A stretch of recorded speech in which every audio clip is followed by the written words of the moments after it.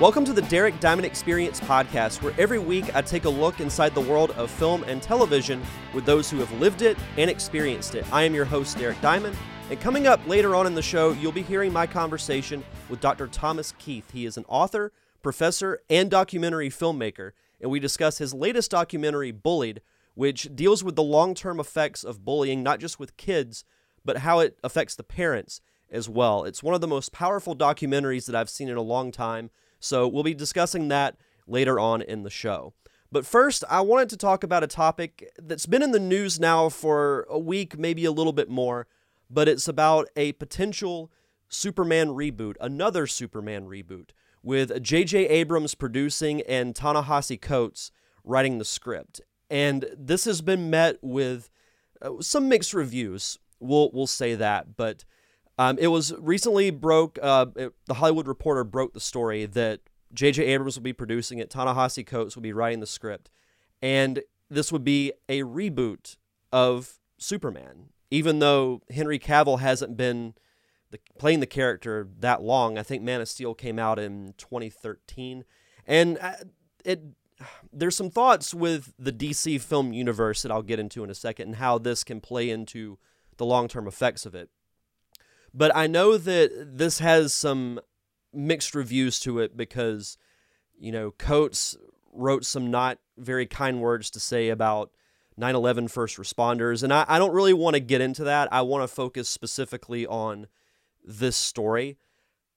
I'm not opposed to it because they're saying that it will showcase a black Superman, which I have no problem with. At this point, I'm kind of like, why not when it comes to trying new things with film? And I know that there have been different iterations of Superman, and it's not the Clark Kent version. There's the Calvin Ellis version that ultimately I think this story would entail. I have no problem with telling a new take on Superman. However, I would not make Clark Kent an African American, because you look at Spider-Man. They created the Miles Morales character several years ago, and he has his occult following. And you look at Into the Spider-Verse, which starred Miles Morales, and I would say that's the best Spider-Man film that's ever been made.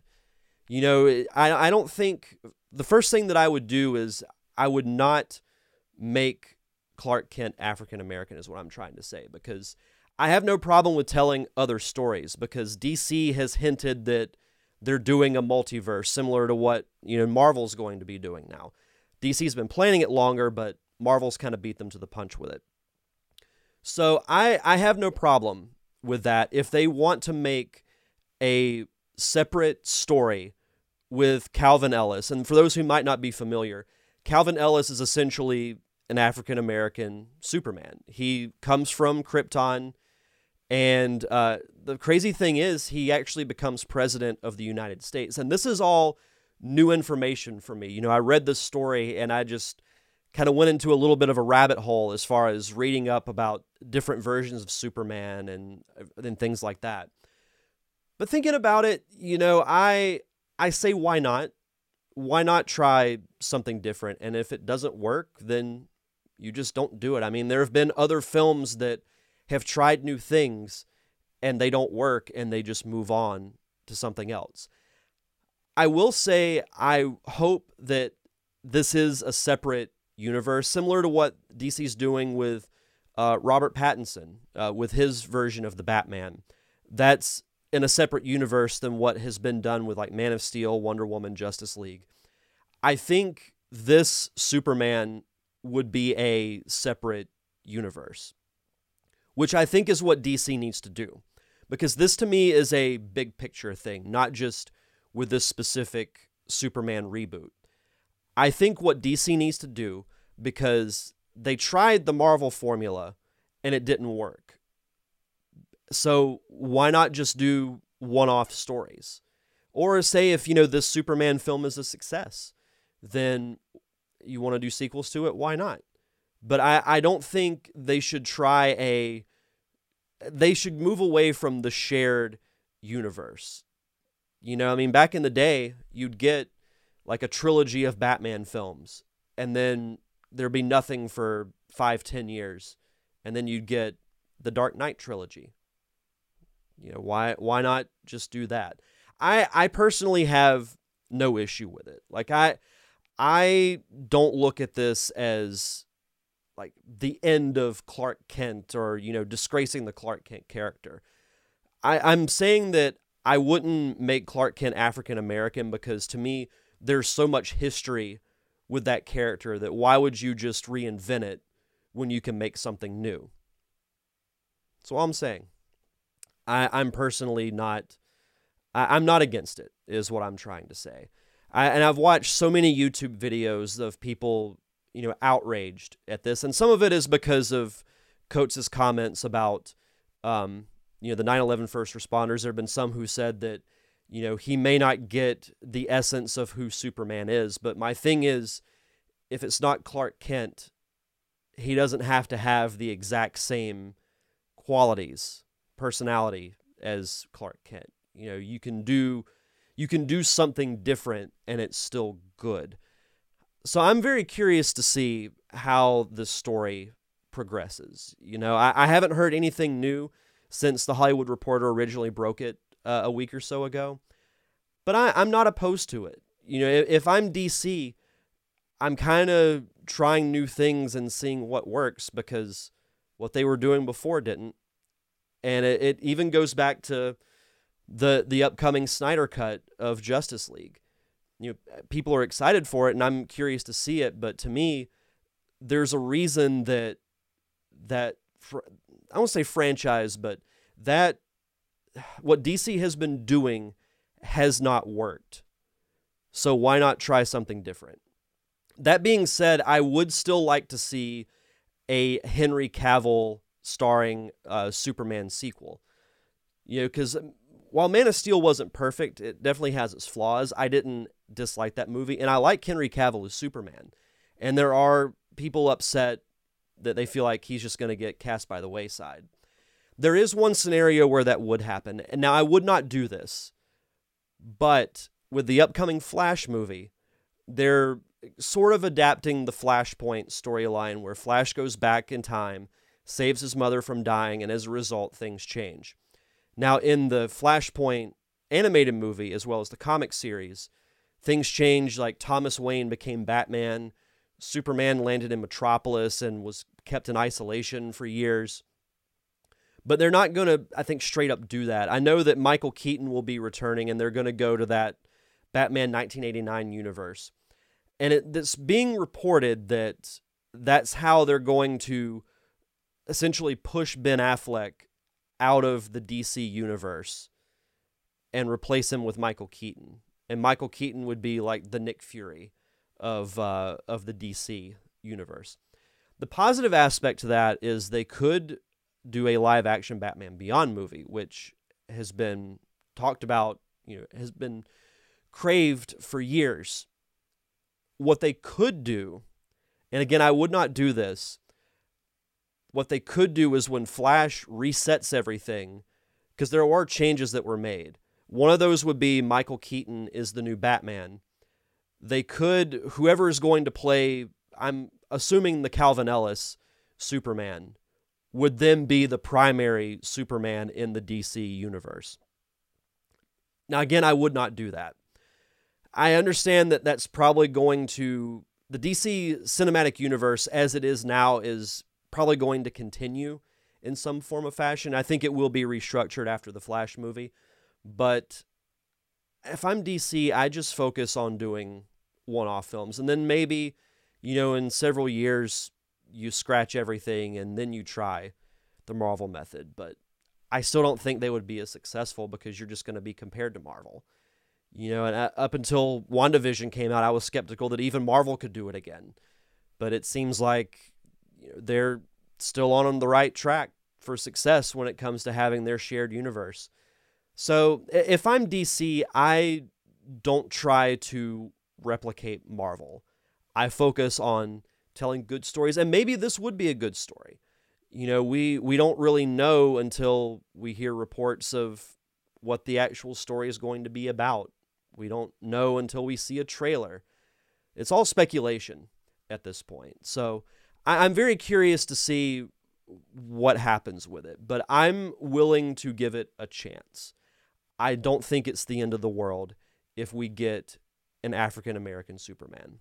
But that's just how I would do it. How it'll be, I have no idea. But that's my thoughts on it. But coming up next on the show is my conversation with Dr. Ta-Nehisi Coates. And as I mentioned at the top of the show, I was blown away by the Bullied documentary. It really spoke to me because I get into it in the interview, but I was bullied as a kid as well. So seeing these stories really spoke to me, and it's one of the most powerful documentaries I've ever seen. And it's going to be available later this week on Amazon Prime, YouTube Movies, and we'll get into that a little bit later on, but I would definitely recommend that you check it out. So without further ado, here is my conversation with Dr. Ta-Nehisi Coates.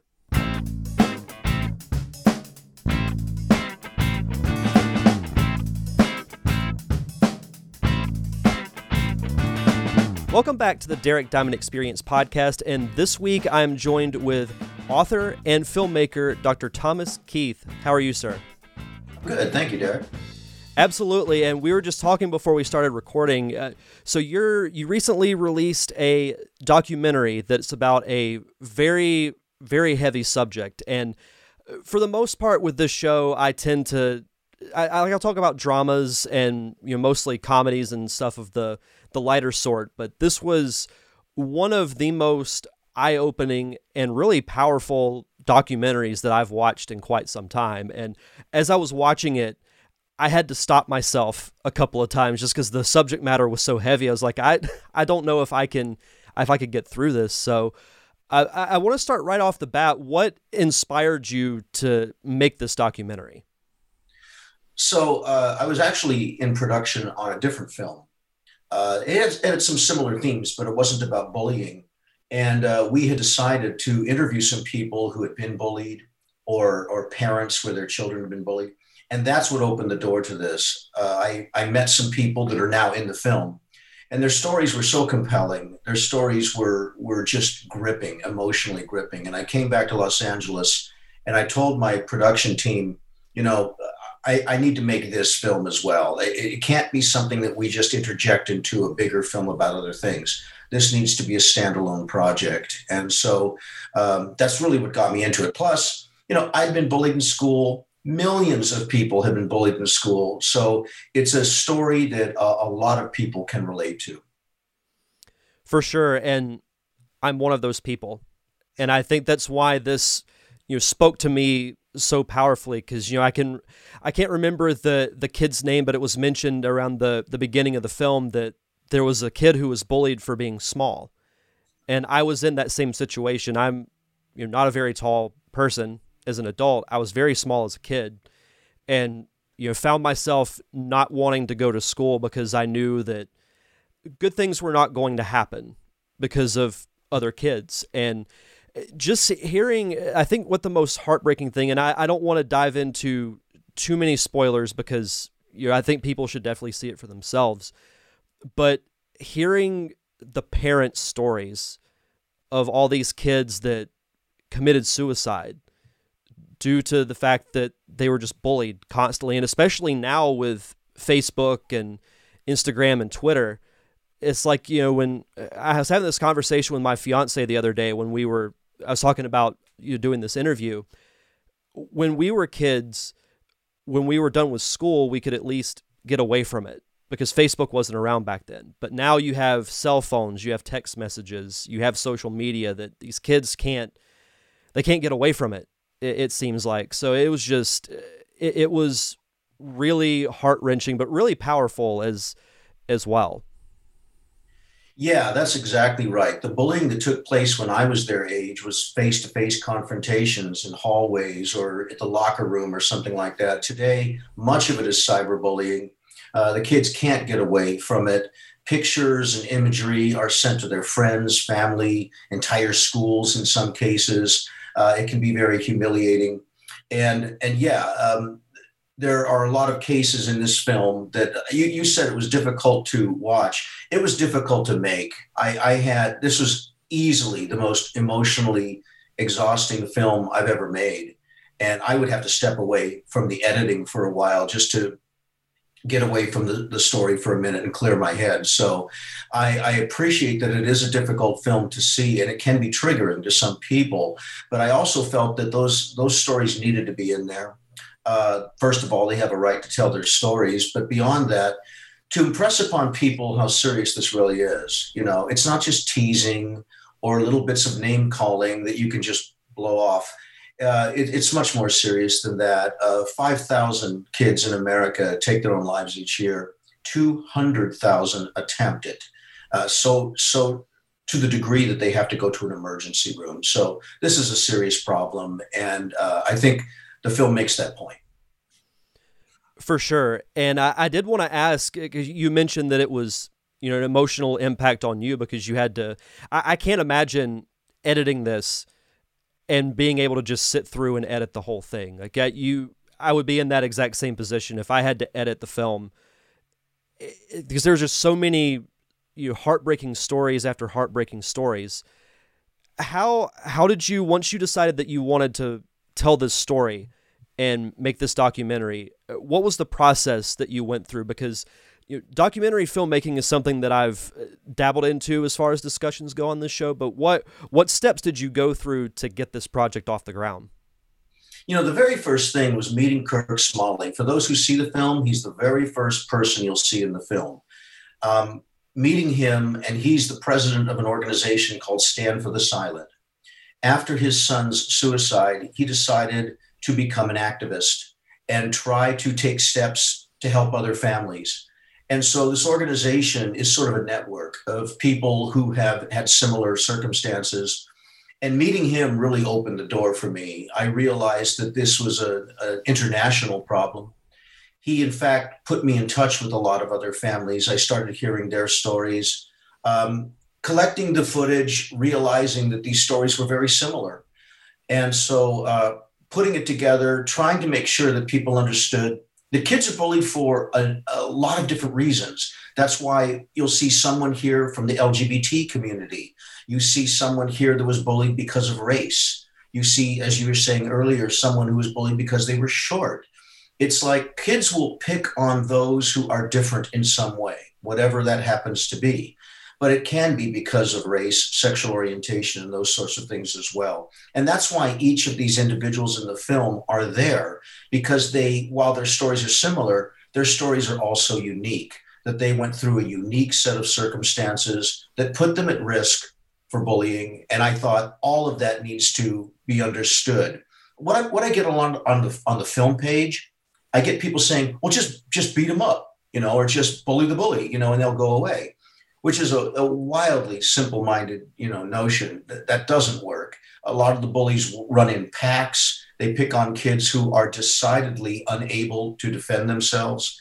And so it's more complicated than just that. And I thought the complications need to come into this film so people can appreciate that this is a problem that needs to be dealt with in a multifaceted way, not just punch the bully and it'll all be over. Well, because the bully wouldn't really learn anything.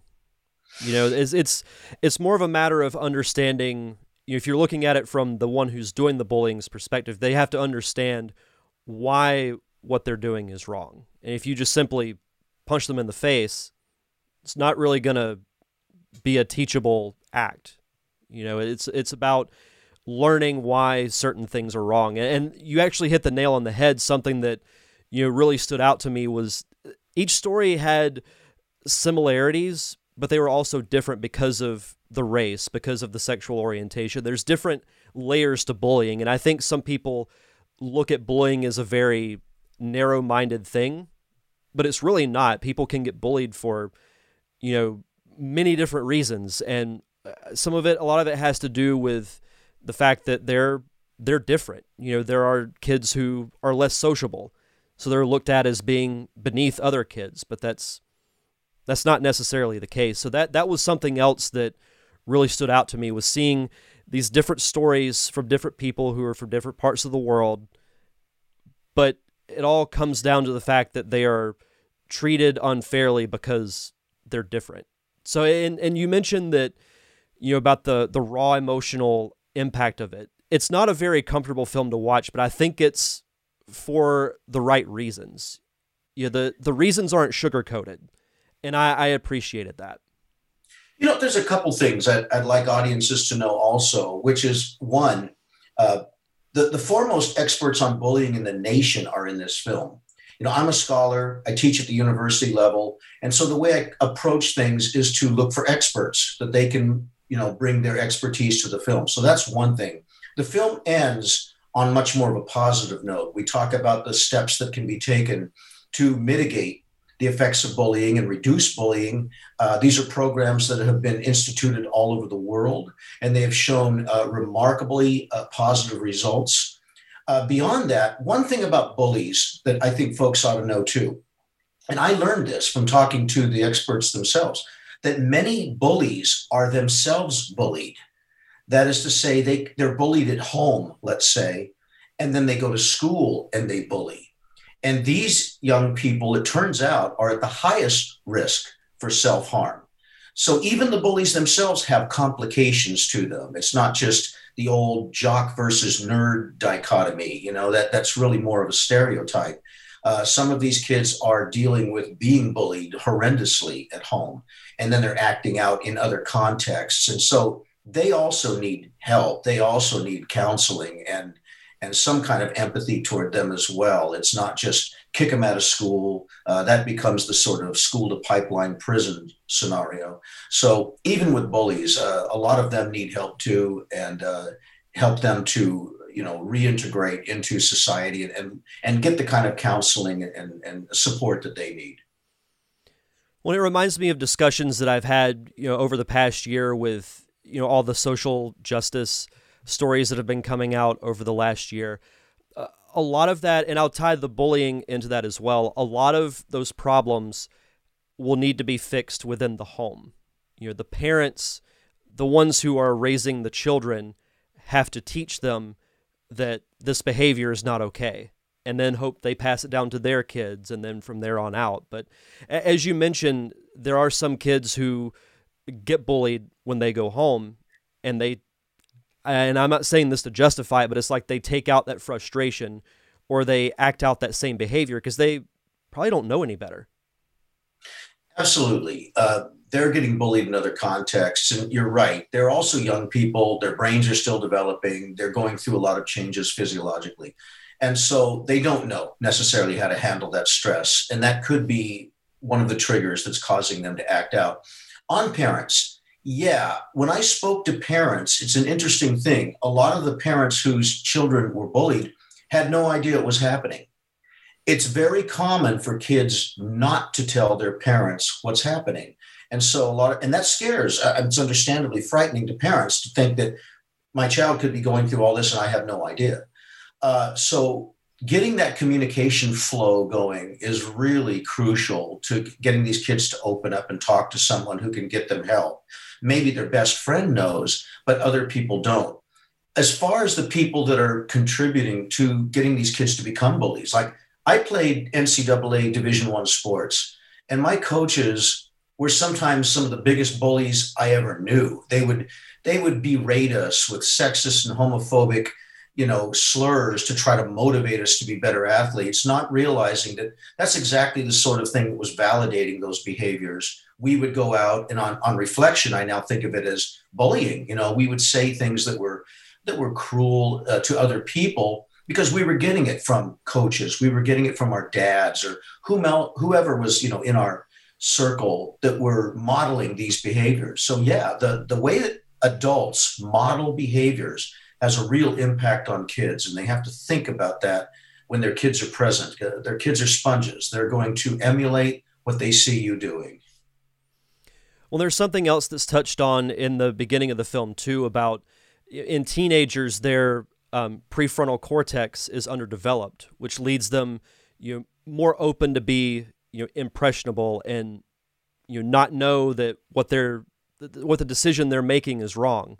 So I like that it went into the science of it as well. It really did a good job of explaining from all avenues, why it's happening. And as you mentioned, there's a lot of uncomfortable stories that you sit through, but it does end on a positive note and ways to help prevent it. So I very much enjoyed it. I thought it told great stories, and I applaud the parents for having the courage to be able to sit down with you and the rest of the cast and crew and tell those stories, because that had to be tough. I do too. I do too. I am very grateful to them. What happens when someone loses a child? I'm sure not just to suicide, but in other ways, is some group of parents will withdraw and they don't want to talk to anybody. I understand that and I respect that. Other parents become activists. They do not want to see this ever happen to anybody else. And so they become very active. They want to tell their stories. And those are the people in this film. They trusted me with their stories. And so I view them now like extended family. I'm very protective of them. And on your other point, absolutely. I brought in Adriana Galvan. She's a neuroscientist at UCLA, so that people can understand when kids are subjected to bullying, their reactions to it are very different than yours and mine. If someone were to say something bad to us, cruel to us, a slur aimed in our direction, most adults can blow that off and go, leave me alone. Kids' brains are such that, it hits them much harder. Their friend group, the perception of who's cool and who's not cool, and all this is their world. It's their entire world.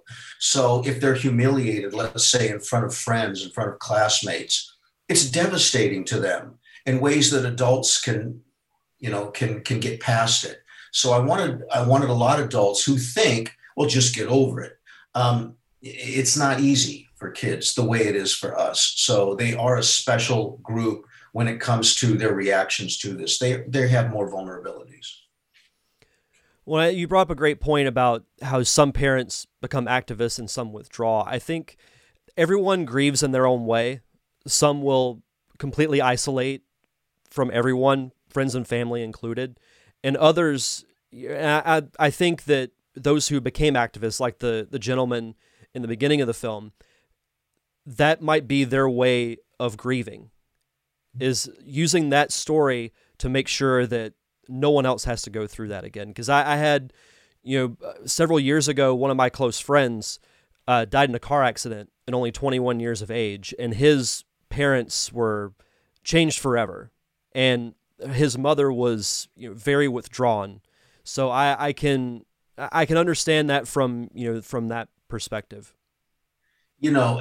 In the wake of something like this happening, I learned from talking to these folks, wonderful people come out and are very supportive, and horrible things come out. They get blamed. Suddenly they're getting anonymous emails and texts, that they were the cause of this. I can't even imagine. And so it brings out the best in some people and the worst in others, unfortunately. But I give them so much credit for coming out and having the strength. I'm a father.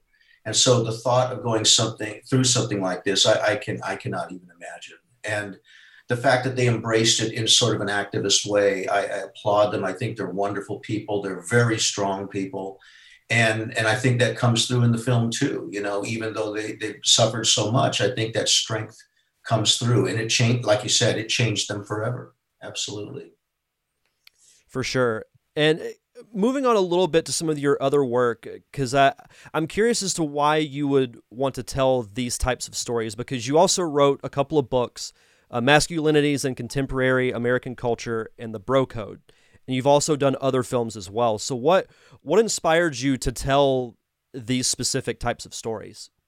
Right. A lot of my work before the film Bullied was on issues of gender. And I teach gender in graduate school out here in Southern California. And I'd seen lots of other films and read books and such. And I was doing what a lot of scholars do. You write your articles and your journals and you go to conferences and all of that, and nothing really changes. You're going to conferences and speaking to other scholars. You're in classrooms. So I thought, looking at some of the films that had been made, I thought this is a really good tool because young people watch films. If you assign, read this article or read this chapter of this book, a few of them might, most of them won't. But if you can say, I'd like you to watch this film and we're going to discuss it, they'll all watch the film. They're plugged into media. Media is a huge part of their lives. And so it's a great learning tool for young people. That's what got me thinking about doing film work in the first place. My films were documentaries. They were academic documentaries. So they're in classrooms all over the world. This was the first film that I took to film festivals and started thinking, what if we now open it up and have a bigger conversation? So it's not just classrooms and academia. Let's bring this into the open. And I've invited a lot of my colleagues. I think scholars in general should take a more active role in popular culture. Go out there and sell your stuff to, I have articles in the New York Times and Time Magazine and Washington Post, because I want the conversations to be bigger. I want everyone to get involved and not just this sort of narrow community of scholars. So films are a great vehicle for that. It's a great way to get discussion going. I have certainly learned a lot of lessons by going to the festivals and now going onto digital platforms and having audiences that are very different than the academic audiences. The comments are different. The insights are different. And I look at that in a real positive way. I'm learning and growing a lot myself by having this experience. Well, I think it was a brilliant move to make film because, as you said, people are more likely to watch film. And I'm one of those people. If you give me, a 3-page article or a 20-minute video, I'm going to watch the 20-minute video. Sure. Because it is just so much more, I don't want to say accessible, because you can get articles in quite a few places as well, but hearing the voice and seeing the visual evidence, like in Bullied, you see footage of kids actually being bullied, like a kid getting punched in a hallway or in a locker room. That, seeing it, I think, makes a much more emotional impact than by simply reading words.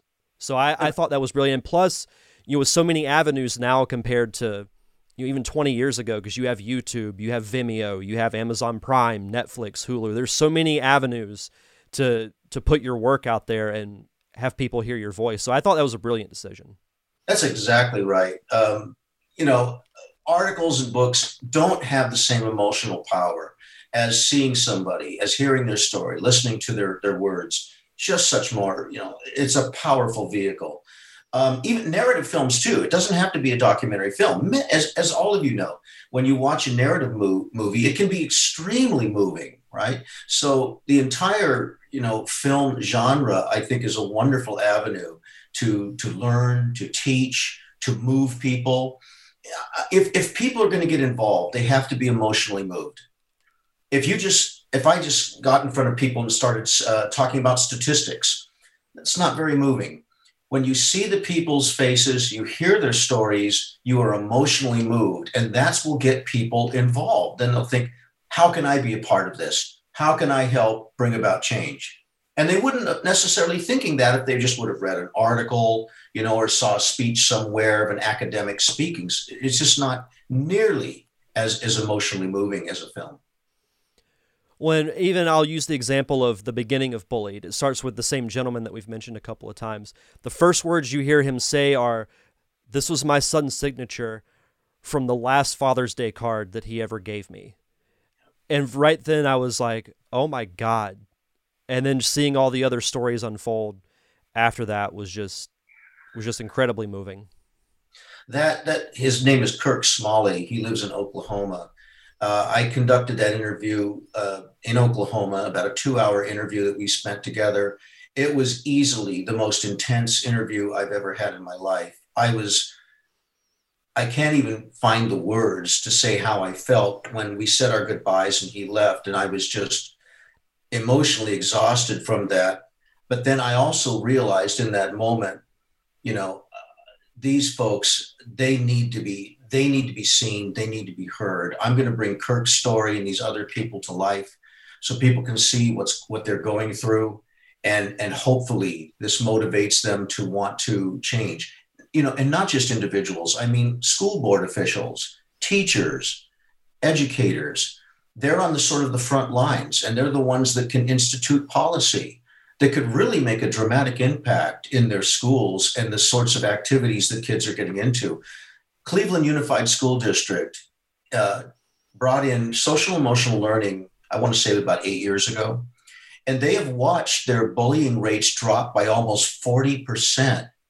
While at the same time, and folks need to understand this, when bullying drops in your school, guess what also happens? Scores start going up, grades start improving, graduation rates start going up. It all goes together, which makes sense. If you're a kid sitting in your math class, worried about when that bell rings, you've got to go into the hallway and God knows what's waiting for you. How can you possibly do well in school? How can you even focus on what's going on in school? So when bullying is controlled in the right sorts of ways, the programs that we know work, everyone wins. The schools do better, grades go up, graduation rates go up, parents are happy. It's just a win-win for everybody. Agreed 100%. And kind of going back to what we were talking about, how film is used as a tool. I often say that film makes for a great escape.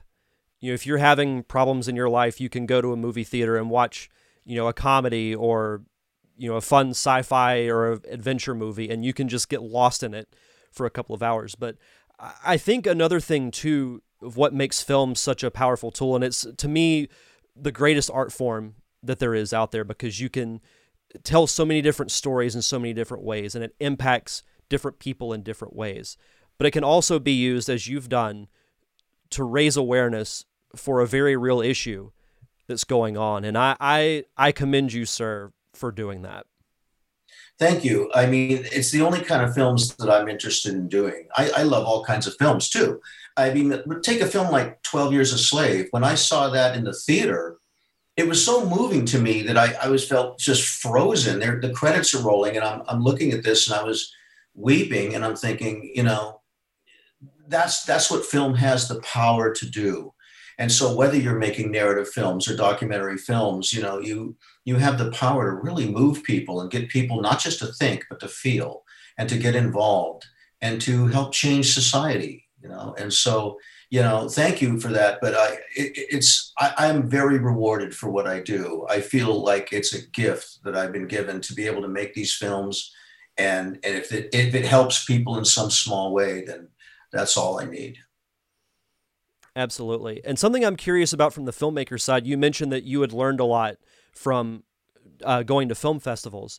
What's the biggest lesson that you've learned? Wow, that's a good one. I haven't thought about that question. First of all, just getting the feedback from audiences in real time. Here's an audience, theater full of people. They just saw the film, and their immediate reactions and questions were fascinating, as they were all over the map. So there's that. There's the business side of things, because my other films are academic and they went through academic distributors. And so I didn't have that immediate reaction to seeing audiences like film festivals or the business and how you go about all this. It's a real learning curve for those who've never done it. How do you get a distributor? How do you get the marketing together? How do you get a budget together? All the things that people in film, contend with every single day. So that's what I mean by learning a lot of practical things, as well as just those immediate sort of reactions. I speak all around the country, but they're usually at universities. And so they'll have seen my films in a classroom, and then here they are in an auditorium to have a conversation. That's a different reality than being in a theater and people just saw your film from all different backgrounds and walks of life. And then immediately they have questions for the filmmaker.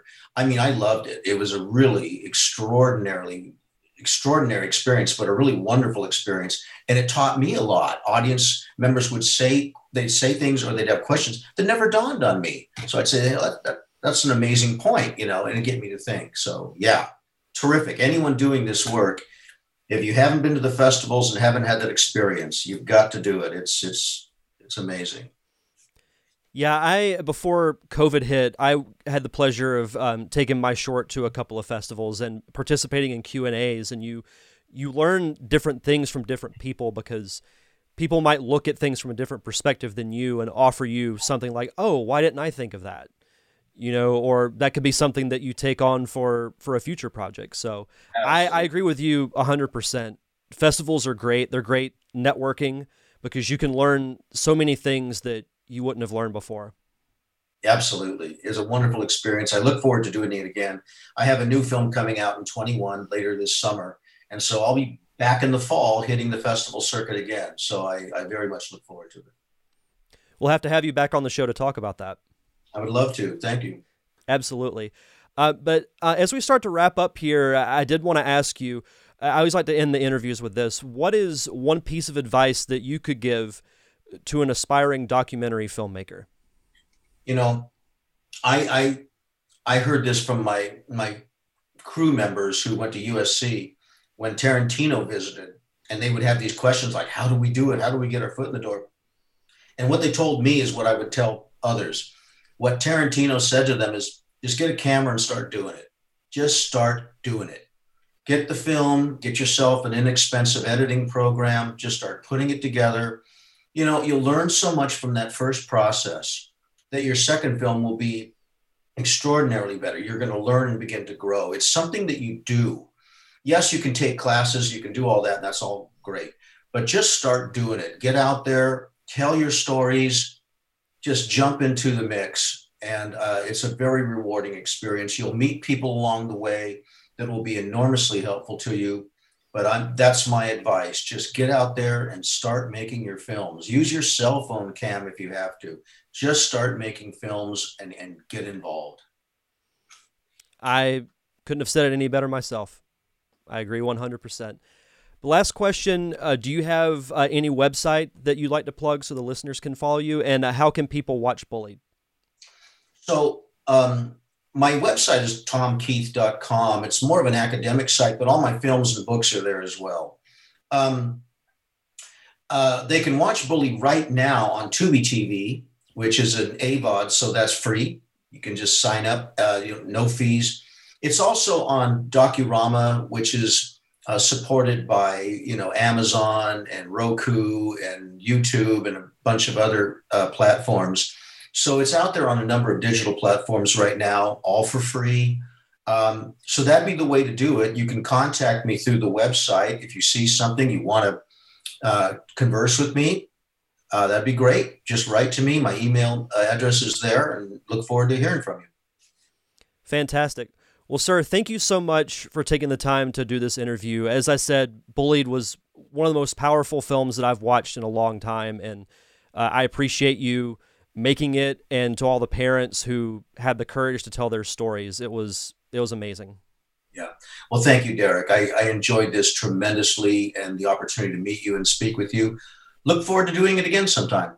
Thanks again to Dr. Thomas Keith for that wonderful and insightful conversation about Bullied. If you want to check out the documentary, it'll be available this Friday, March 12th on Amazon, YouTube Movies, Sling TV, really anywhere you can stream films. Just search for it. As I said, it's one of the most powerful documentaries I've seen in quite some time, so definitely go check that out. And if you want to find more of Thomas's work, visit his website at tomkeith.com. And if you want to follow this show on social media, I'm on Facebook, Twitter, and Instagram at DDiamondPodcast. If you want to subscribe to the show, I'm on Apple Podcast, Stitcher, Spotify, anywhere you can get your podcast for free. Just search for The Derek Diamond Experience. And if you could, please leave a review. The more reviews I get, the more visible I become to the podcasting public. I'm also on Patreon at patreon.com/DDiamondPodcast. If you want to watch the video versions of the show, I'm on YouTube. Just search for Derek Diamond and you can find all the videos there. And of course, thank you to my close friends, the Unicorn Wranglers, for providing the theme music for the podcast. You can check out all their music on Apple Music, Google Play, and Spotify. That's going to do it for this week's show, so enjoy the rest of your week. Have a safe and fun weekend. Thank you for tuning in to another awesome episode of the Derek Diamond Experience. I am your host, Derek Diamond, and we'll see you guys back here next Thursday.